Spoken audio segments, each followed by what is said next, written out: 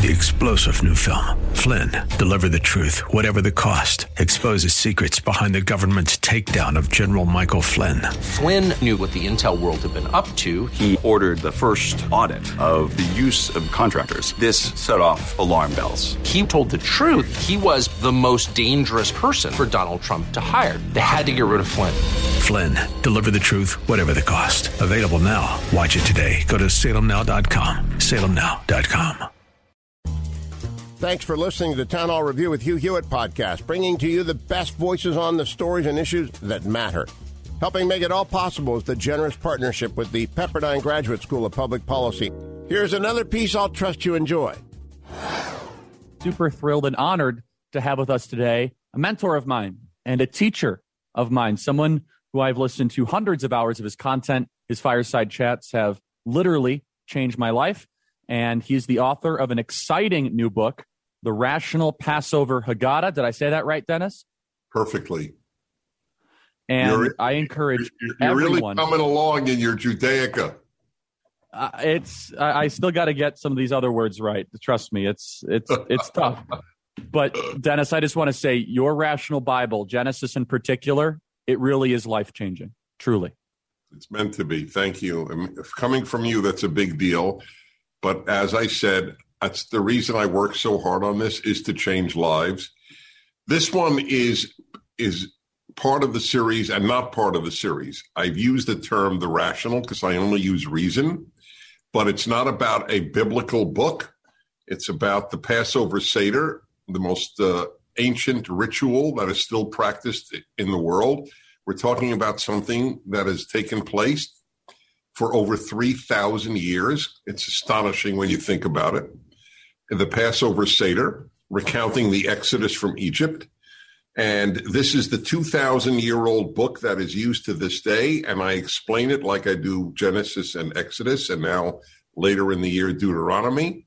And that's why it's for everybody. Like my Bible books, it's for Jews, Christians, and everybody else. And so too, the Rational Passover Haggadah. So I noticed this book, unlike the Rational Bible of Genesis, is similar to how the Torah is, goes from the right to left. Is that correct? Yeah, because this one has Hebrew, and my Bible commentary is all English. And so if it's Hebrew, it has to go from right to left. Excuse my ignorance on this. Okay. Yeah, right, exactly. That's exactly right.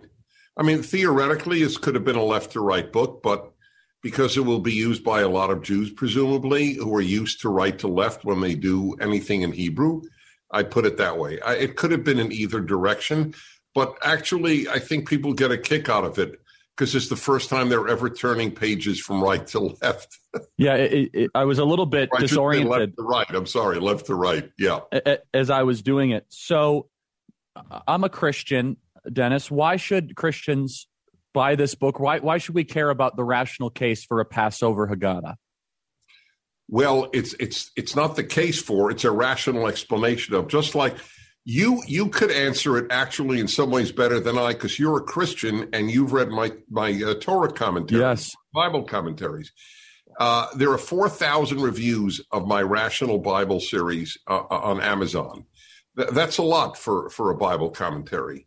The great majority are from Christians for whom my work has been actually reinforcing of their faith, because I only use reason, and I'm not making a case for Judaism, and I'm making a case for God. I'm making a case for the Bible, and I'm making a case here for the importance of what is the seminal event of the Exodus. You know, Christianity rises and falls, if you will, but it's based upon the crucifixion and resurrection of Christ. Judaism is rooted in two events as well: the creation and the Exodus, and that's repeated in Jewish liturgy always. Those two events. Without those two events, there's no Judaism. Just as there's no Christianity without the crucifixion and resurrection. But the creation and the Exodus are seminal to Christians too. So I'll give you an example of what I do. I ask a question that any thinking person would ask and would like an answer to.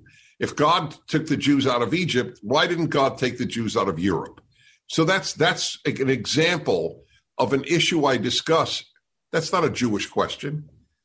That's the great question of why does God allow suffering? Mm-hmm. That's for everybody. Everything in the book is for everybody. You'll love this, Charlie. So whenever I'm asked about this question, I say, from when I was a kid in yeshiva, Jewish religious school, I remember thinking, this can't be just for Jews. And later I came up with this idea. The notion that the Torah only speaks to Jews is as bizarre as Beethoven only speaks to Germans or Shakespeare only speaks to the English. And I go further, either it speaks to everyone or it doesn't speak to anyone. That is my deepest belief about everything that I write that has to do with Hebrew scripture. It's either universal in its import or it's insignificant completely. And these questions, you go a level deeper. Not only why did God not intervene in Europe, but why Egypt in particular? It's just an interesting question to mull over. Why that incident and why that period of time? Entirely right. Mm-hmm. Go on. And so just the word Haggadah is I just want to make sure our listeners are certain of this. What does that mean exactly? Is it a book? It means literally, it's including modern Hebrew. Hagid, lehagid, is to tell. So the literal translation of Haggadah is the telling. The whole purpose of the Seder is to tell the story of the Exodus. Through all the trials and the tribulations, and then, of course, God's deliverance of his people. So I want to ask you something that may or may not be covered in this book, Dennis, but something that you've been saying for the last year and a half in particular. And as a sidebar, I don't think you've received credit from the world, Dennis, for how clear you were on the lockdowns, how early you were. You were one of the few people, and I don't mean this in a bad way, over the age of 60 that actually had a clear argument of why the lockdowns were a mistake, truly. And it was from not just a mistake, but the worst mistake humanity ever embarked on. You connected, though, a Bible verse that's very interesting, which is, after God delivered, Jewish people from Egypt, and they're in the desert, very quickly they say they want to go back to Egypt because at least they had meat. Can you kind of recount that and then explain that to our listeners? I found that to be very interesting. Well, that's part of the reason that I think that we have no wisdom today is because we have no Bible today. I mean, why are universities the most foolish institutions in society? Because they're the most secular. They're the most God-free and Bible-free. It's not even an attack. It's just a description. The wisdom in the Western world comes from the Bible. There's non-biblical wisdom. Shakespeare, whom I mentioned earlier, clearly is an example. But these people were steeped in the Bible. And so here's a perfect example. People are ingrates. The story of the Exodus is the story of many things, including ingratitude. God splits the sea. God brings 10 plagues. God gives them manna in the desert, and all they do is complain.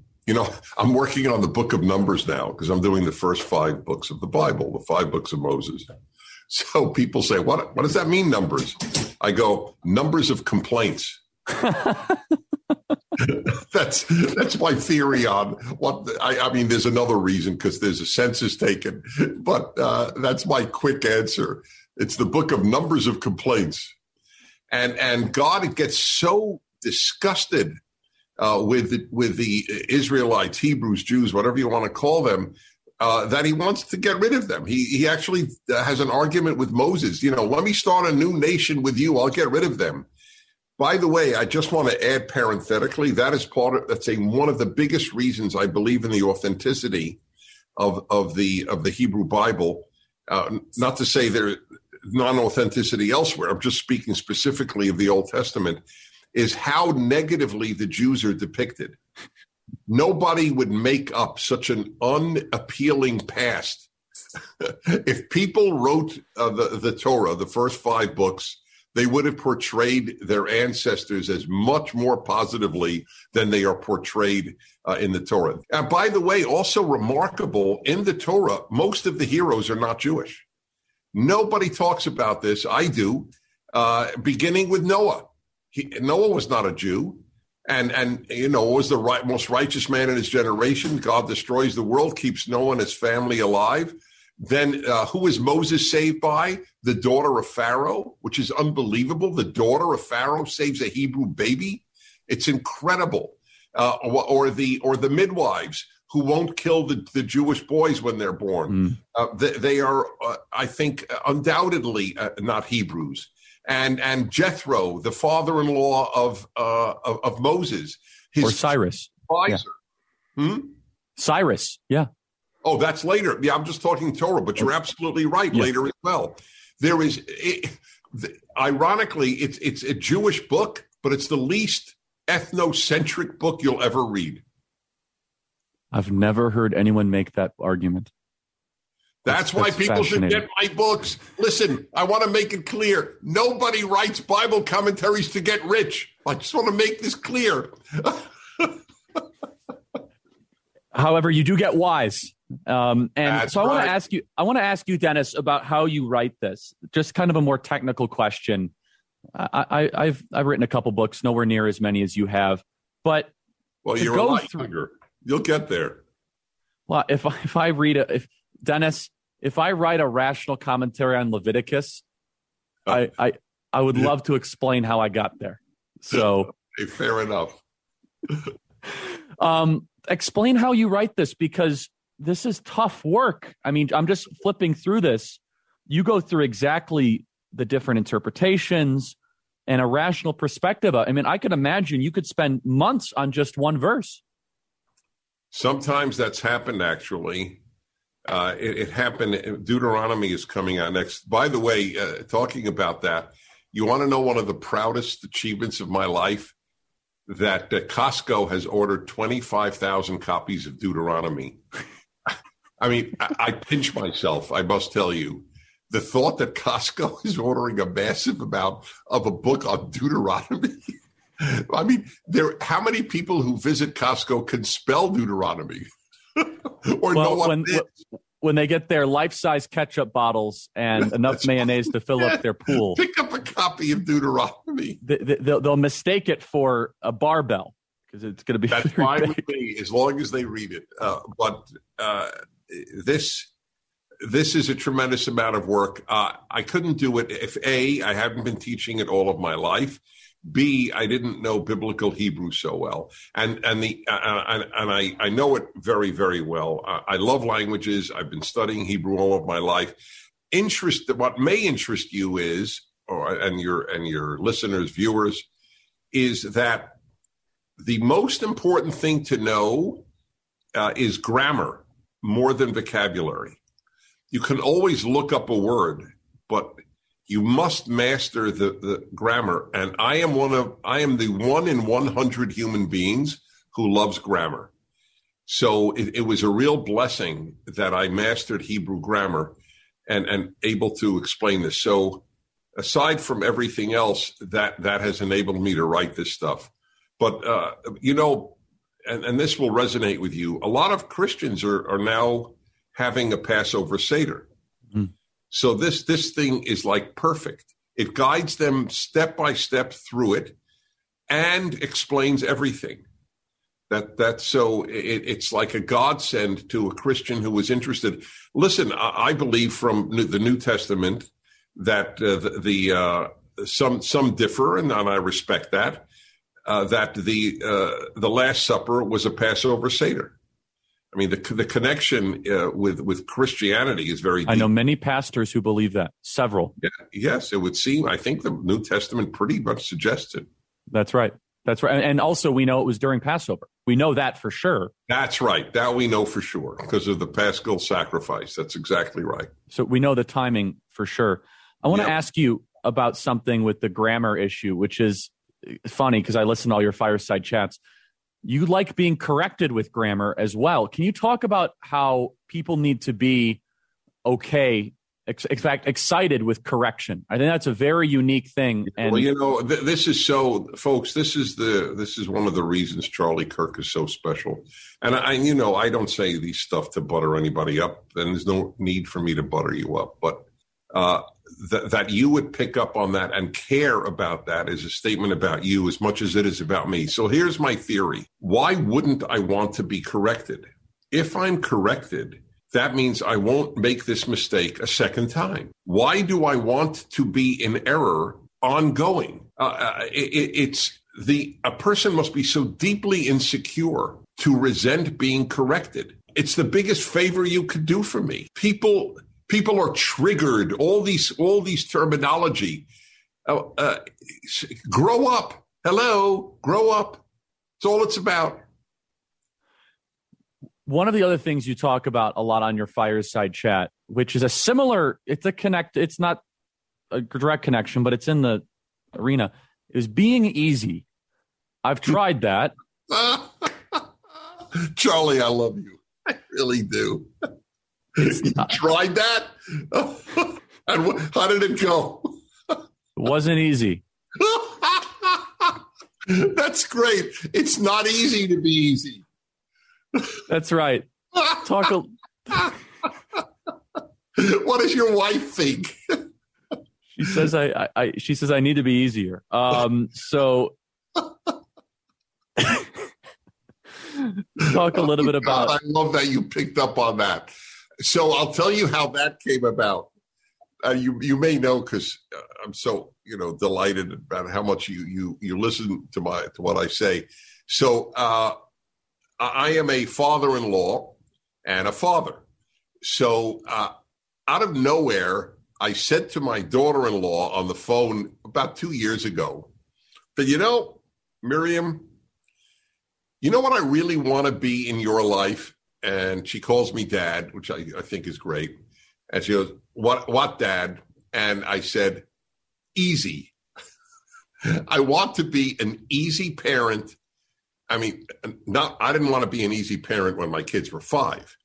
That's a different story. But my kids is late 30s. And so I said, I want to be in your life and in David, my son's life. I want to be easy. I don't want to be a burden on my daughter-in-law.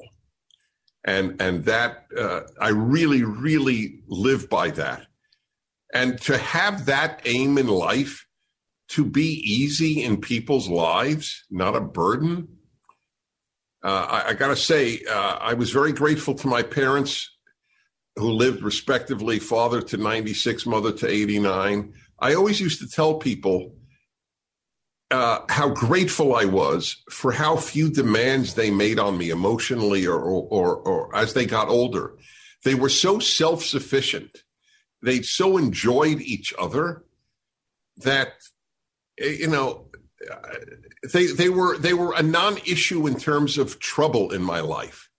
And that's very rare for kids to be able to say about parents, or frankly, parents to be able to say about kids. But that's the dream. You just not be a burden on people. I don't want to be a burden on my friends, or certainly not on my wife. And it's a great goal in life.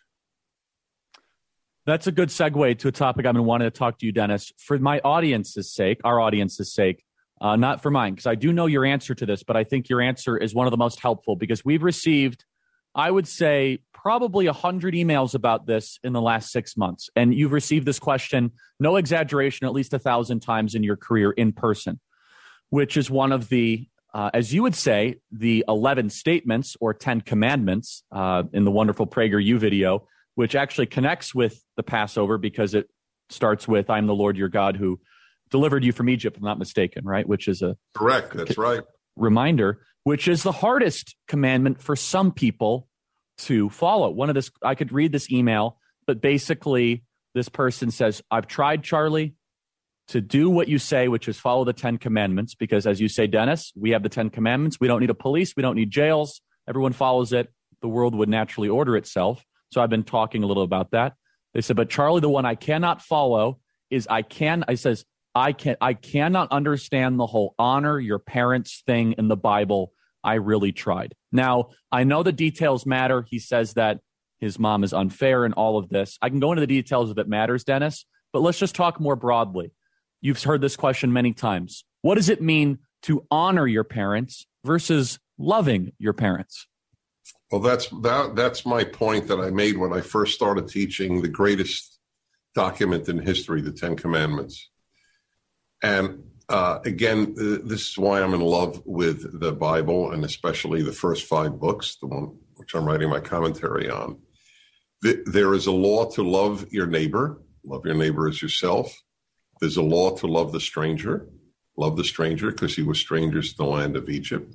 There's a law to love God, love the Lord your God with all your heart, with all your soul, and all your might. But there's no law to love your parents. You don't have to love your parents. And it's so liberating, that fact, because people are racked with guilt if they don't love their parents. But you have to honor them. And I'll give a non-parental example and then go back to parents. I was many years ago, I was in a radio studio, and Jimmy Carter walked in. I can't stand Jimmy Carter. But Jimmy Carter had been president of the United States, and I, Dennis, stand up for a president or ex-president of the United States. I stood up and shook his hand. I honored the president. I didn't honor Jimmy Carter. I have no desire to honor Jimmy Carter, but I honored the president. If you don't want to honor your mom or your dad, that's fine. But you have to honor the father and mother of your life. Mm. Is it sometimes impossible? They're truly evil human beings, or one of them is. In every instance in life, exceptions are not the rule. Seatbelts save lives. Sometimes they kill people. If your car is on fire in a crash and your seatbelt is broken, you're trapped and you will die of being burned alive. But it is fair to say seatbelts save lives. As a rule, you honor your father and mother. If nothing else, send them text messages, send them email messages. Leave messages on their voicemail. You don't have to hug them. You don't have to love them. You don't have to say beautiful nothings to them. But the most obvious arena of not honoring is ignoring them like you're dead, unless they're evil. And there are people who have forgiven evil parents, but that's another subject. I begin all of my commentaries on the Bible. In the introduction, I begin with this little story. I had, like most people, I had difficulties with my parents at a certain age, and so let's say my early 20s, my late teens. But because of this law of the Ten Commandments, which I believe is incumbent upon me, as I explain in the Ten Commandments, every commandment is in the singular, not the plural. Hebrew has a different word for you, plural, and you, singular. It's all in the singular. You, Dennis, have to honor your father and mother. Because I believe that God demanded that of me, I honored my parents no matter how difficult my relationship was. It later became lovely, but when it was difficult, I am happy to say now I honored them. I contacted them at least every week. I called my parents every week, no matter where I was in the world, and I traveled to 130 countries. So that's a lot of telephone calls. And that was it. That is what I had to do because God said so. Next, I'm sorry to be so long-winded, Charlie. No, it's okay. I just want to make one more point. Every totalitarian regime, every cult begins with removing parental authority. In some ways, honor your father and mother is the most important commandment, oddly enough, because it is the antidote to totalitarianism. Stalin said, your commitment is to the party, not your parents.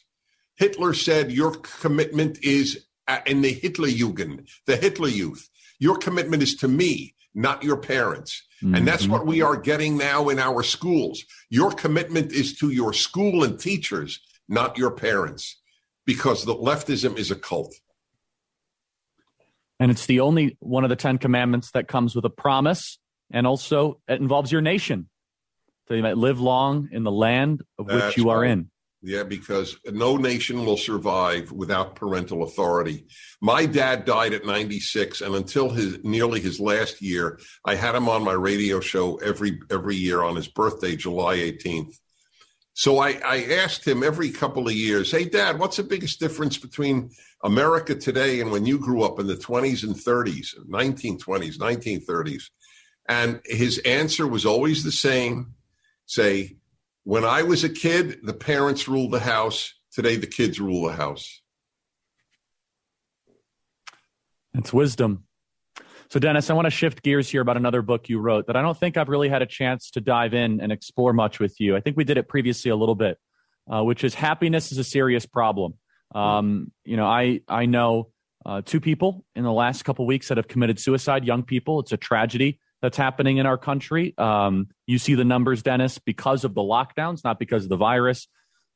Alcoholism, drug use, anxiety, depression, it's all on the increase. But you have a different take on happiness. It's not a self-help book. I mean, it could be helpful to people, but it starts with a moral claim where you say you have a moral obligation to be happy and that it's a choice. Please explain that to our listeners. Yeah, this is a life changer for a lot of people. People think of happiness as an emotional state. I think of it as a moral achievement. That's why we have life, liberty, and the pursuit of happiness. For the founders of this country, the pursuit of happiness was in the moral sphere. That is a good thing. Life is good, liberty is good, and the pursuit of happiness is good. This is, as I say on my Happiness Hour on my radio show, and have for 22 years, the happy make the world better and the unhappy make it worse. And everybody knows that's true in their own family life or among friends or whomever. The unhappy make things worse for people. So not only is it a moral achievement to be pursued, it is also a moral obligation. And at the risk of being a bit gross, I guess, if that's the word, maybe overstated, I regard bad moods as I regard bad breath or bad body odor. Why do we brush our teeth every day? Why do we take a shower every day? We don't have to. We do it for others. I brush away my bad breath. I wash away my bad odors for others. You should do the same with your bad mood. You got to wash it away. I wish people looked at bad moods the way they do bad breath. Your book on America is phenomenal. You coined the American Trinity, which I use quite often. In God we trust, liberty, and e pluribus unum. I'm afraid that all three are simultaneously under attack from within. I'm not going to ask you whether or not you're optimistic or pessimistic, because I already know your answer. It's completely irrelevant. There's no good way to answer it. Instead, let me ask you this. Are you starting to see a revival from people, at least from what you're seeing, to get us closer towards a restoration of liberty? Well, given that I'm neither prone to optimism or pessimism, there will be some credibility in my answer. If San Francisco kicks out 3 of its members of its school board, we are approaching messianic times. That's all I can say.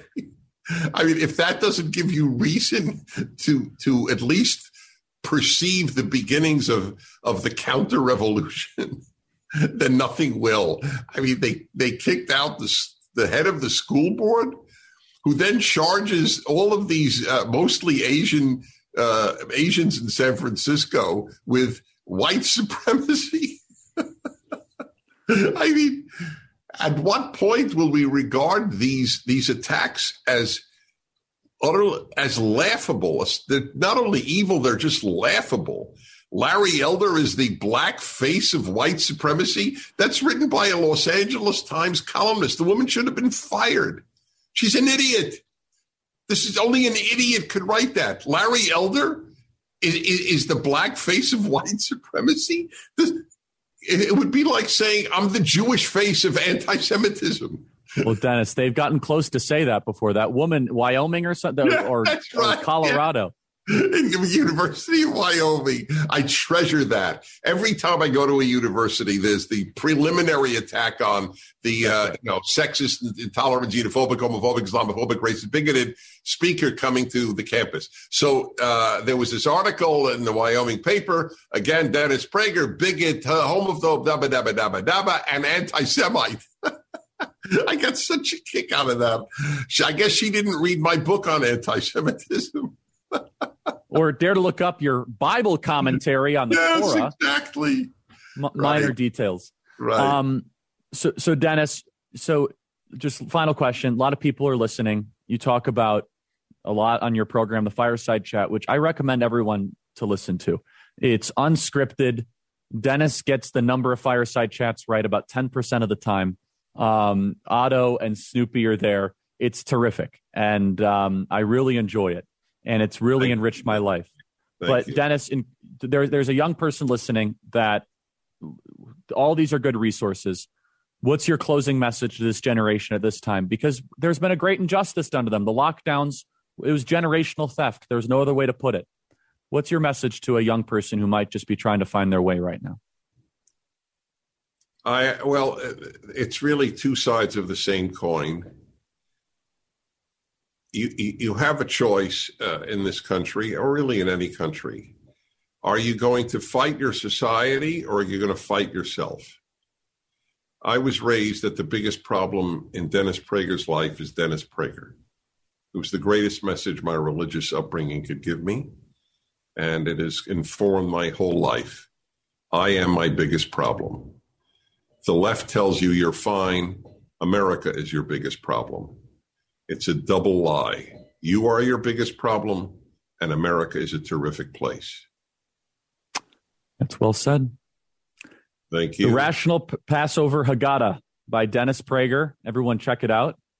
I'm honored to be able to have it here. And Dennis, I can't wait. I told you, I'm finishing Exodus, and then Leviticus is a paper shortage. Is that right? No, Deuteronomy was the paper shortage, so that's coming. I didn't do them in order. Leviticus will be the 5th because I will be contemplating shooting myself while doing Leviticus. Dennis, I can't wait for Leviticus to be. That will be a real accomplishment. I have to say. I'm right, it will. I know a couple verses that the whole book could be on the verse. You know, the whole book rational. The whole, you could have a whole book on just some of the Leviticus verses, is what I'm saying. Yes. Oh, I do actually. I have 20,000 words I've already written on "Do not lie with a man as with a woman." 20,000 words on that verse. As Dennis always says, how do you know the founding fathers were awesome? They put Leviticus 25 on the Liberty Bell. That's how you knew. That's right. God bless you, Dennis. Thank you so much for joining. You're a great friend and a teacher. Thank you. Thanks for listening to the Town Hall Review. Our program is coming today in partnership with the Pepperdine Graduate School of Public Policy. It's America's most unique graduate leadership programs offered on Pepperdine's breathtaking campus in Malibu, California. Learn more at publicpolicy.pepperdine.edu. If you're enjoying the podcast, please tell a friend to go to Town Hall Review and sign up as well today. This is Ed Morrissey of HotAir.com for Town Hall. Iran got much more than it could expect, much more, brags Vladimir Putin's negotiator, to the talks to reinstate Barack Obama's Iran deal. Not only did Russia deliver a better deal for the Iranian terrorist financing theocrats, Mikhail Ulyanov bragged that China got in on the act too. Our Chinese friends were also very efficient and useful as co-negotiators, Ulyanov bragged. Ulyanov's declaration has all but confirmed that a national security disaster authored by Russia and China may come in days. How is this good news in any way for the U.S.? And better yet, why are we outsourcing our national security to Putin's regime and Xi Jinping? Either Biden is desperate for a foreign policy win, or he wants access to more foreign sources of oil in order to avoid the strategic benefit of expanded American production. This latter potential would explain Biden's disgraceful wooing of Nicolas Maduro, the same Venezuelan dictator who has held 6 American oil executives on trumped-up charges for 4 years. The moral compass of the Biden administration badly needs recalibration. I'm Ed Morrissey. The Pepperdine School of Public Policy, America's unique graduate program for leaders. Learn more at publicpolicy.pepperdine.edu. 3-star General Michael J. Flynn, head of the Pentagon Intelligence Agency, knew all the government's dirty secrets. He was one of the most respected generals in the military. Flynn knew what the intel world had been up to. He understood its funding. He ordered the first audit of the use of contractors. This set off alarm bells. The explosive new documentary, Flynn, Deliver the Truth, Whatever the Cost, uncovers the facts behind this scandal. Flynn told the truth. He was the most dangerous person for Donald Trump to hire. I find out the worst enemy that I'm going to face in my life is right here in America. They took my assessment and they wanted me to change it. And I was like, I'm not changing it. They had to get rid of Flynn. With in-depth interviews, archival footage, and never-before-seen personal records of the man behind the headlines. I just felt like I was drowning. Flynn, Deliver the Truth, Whatever the Cost. Available now. Watch it today. Go to salemnow.com. salemnow.com.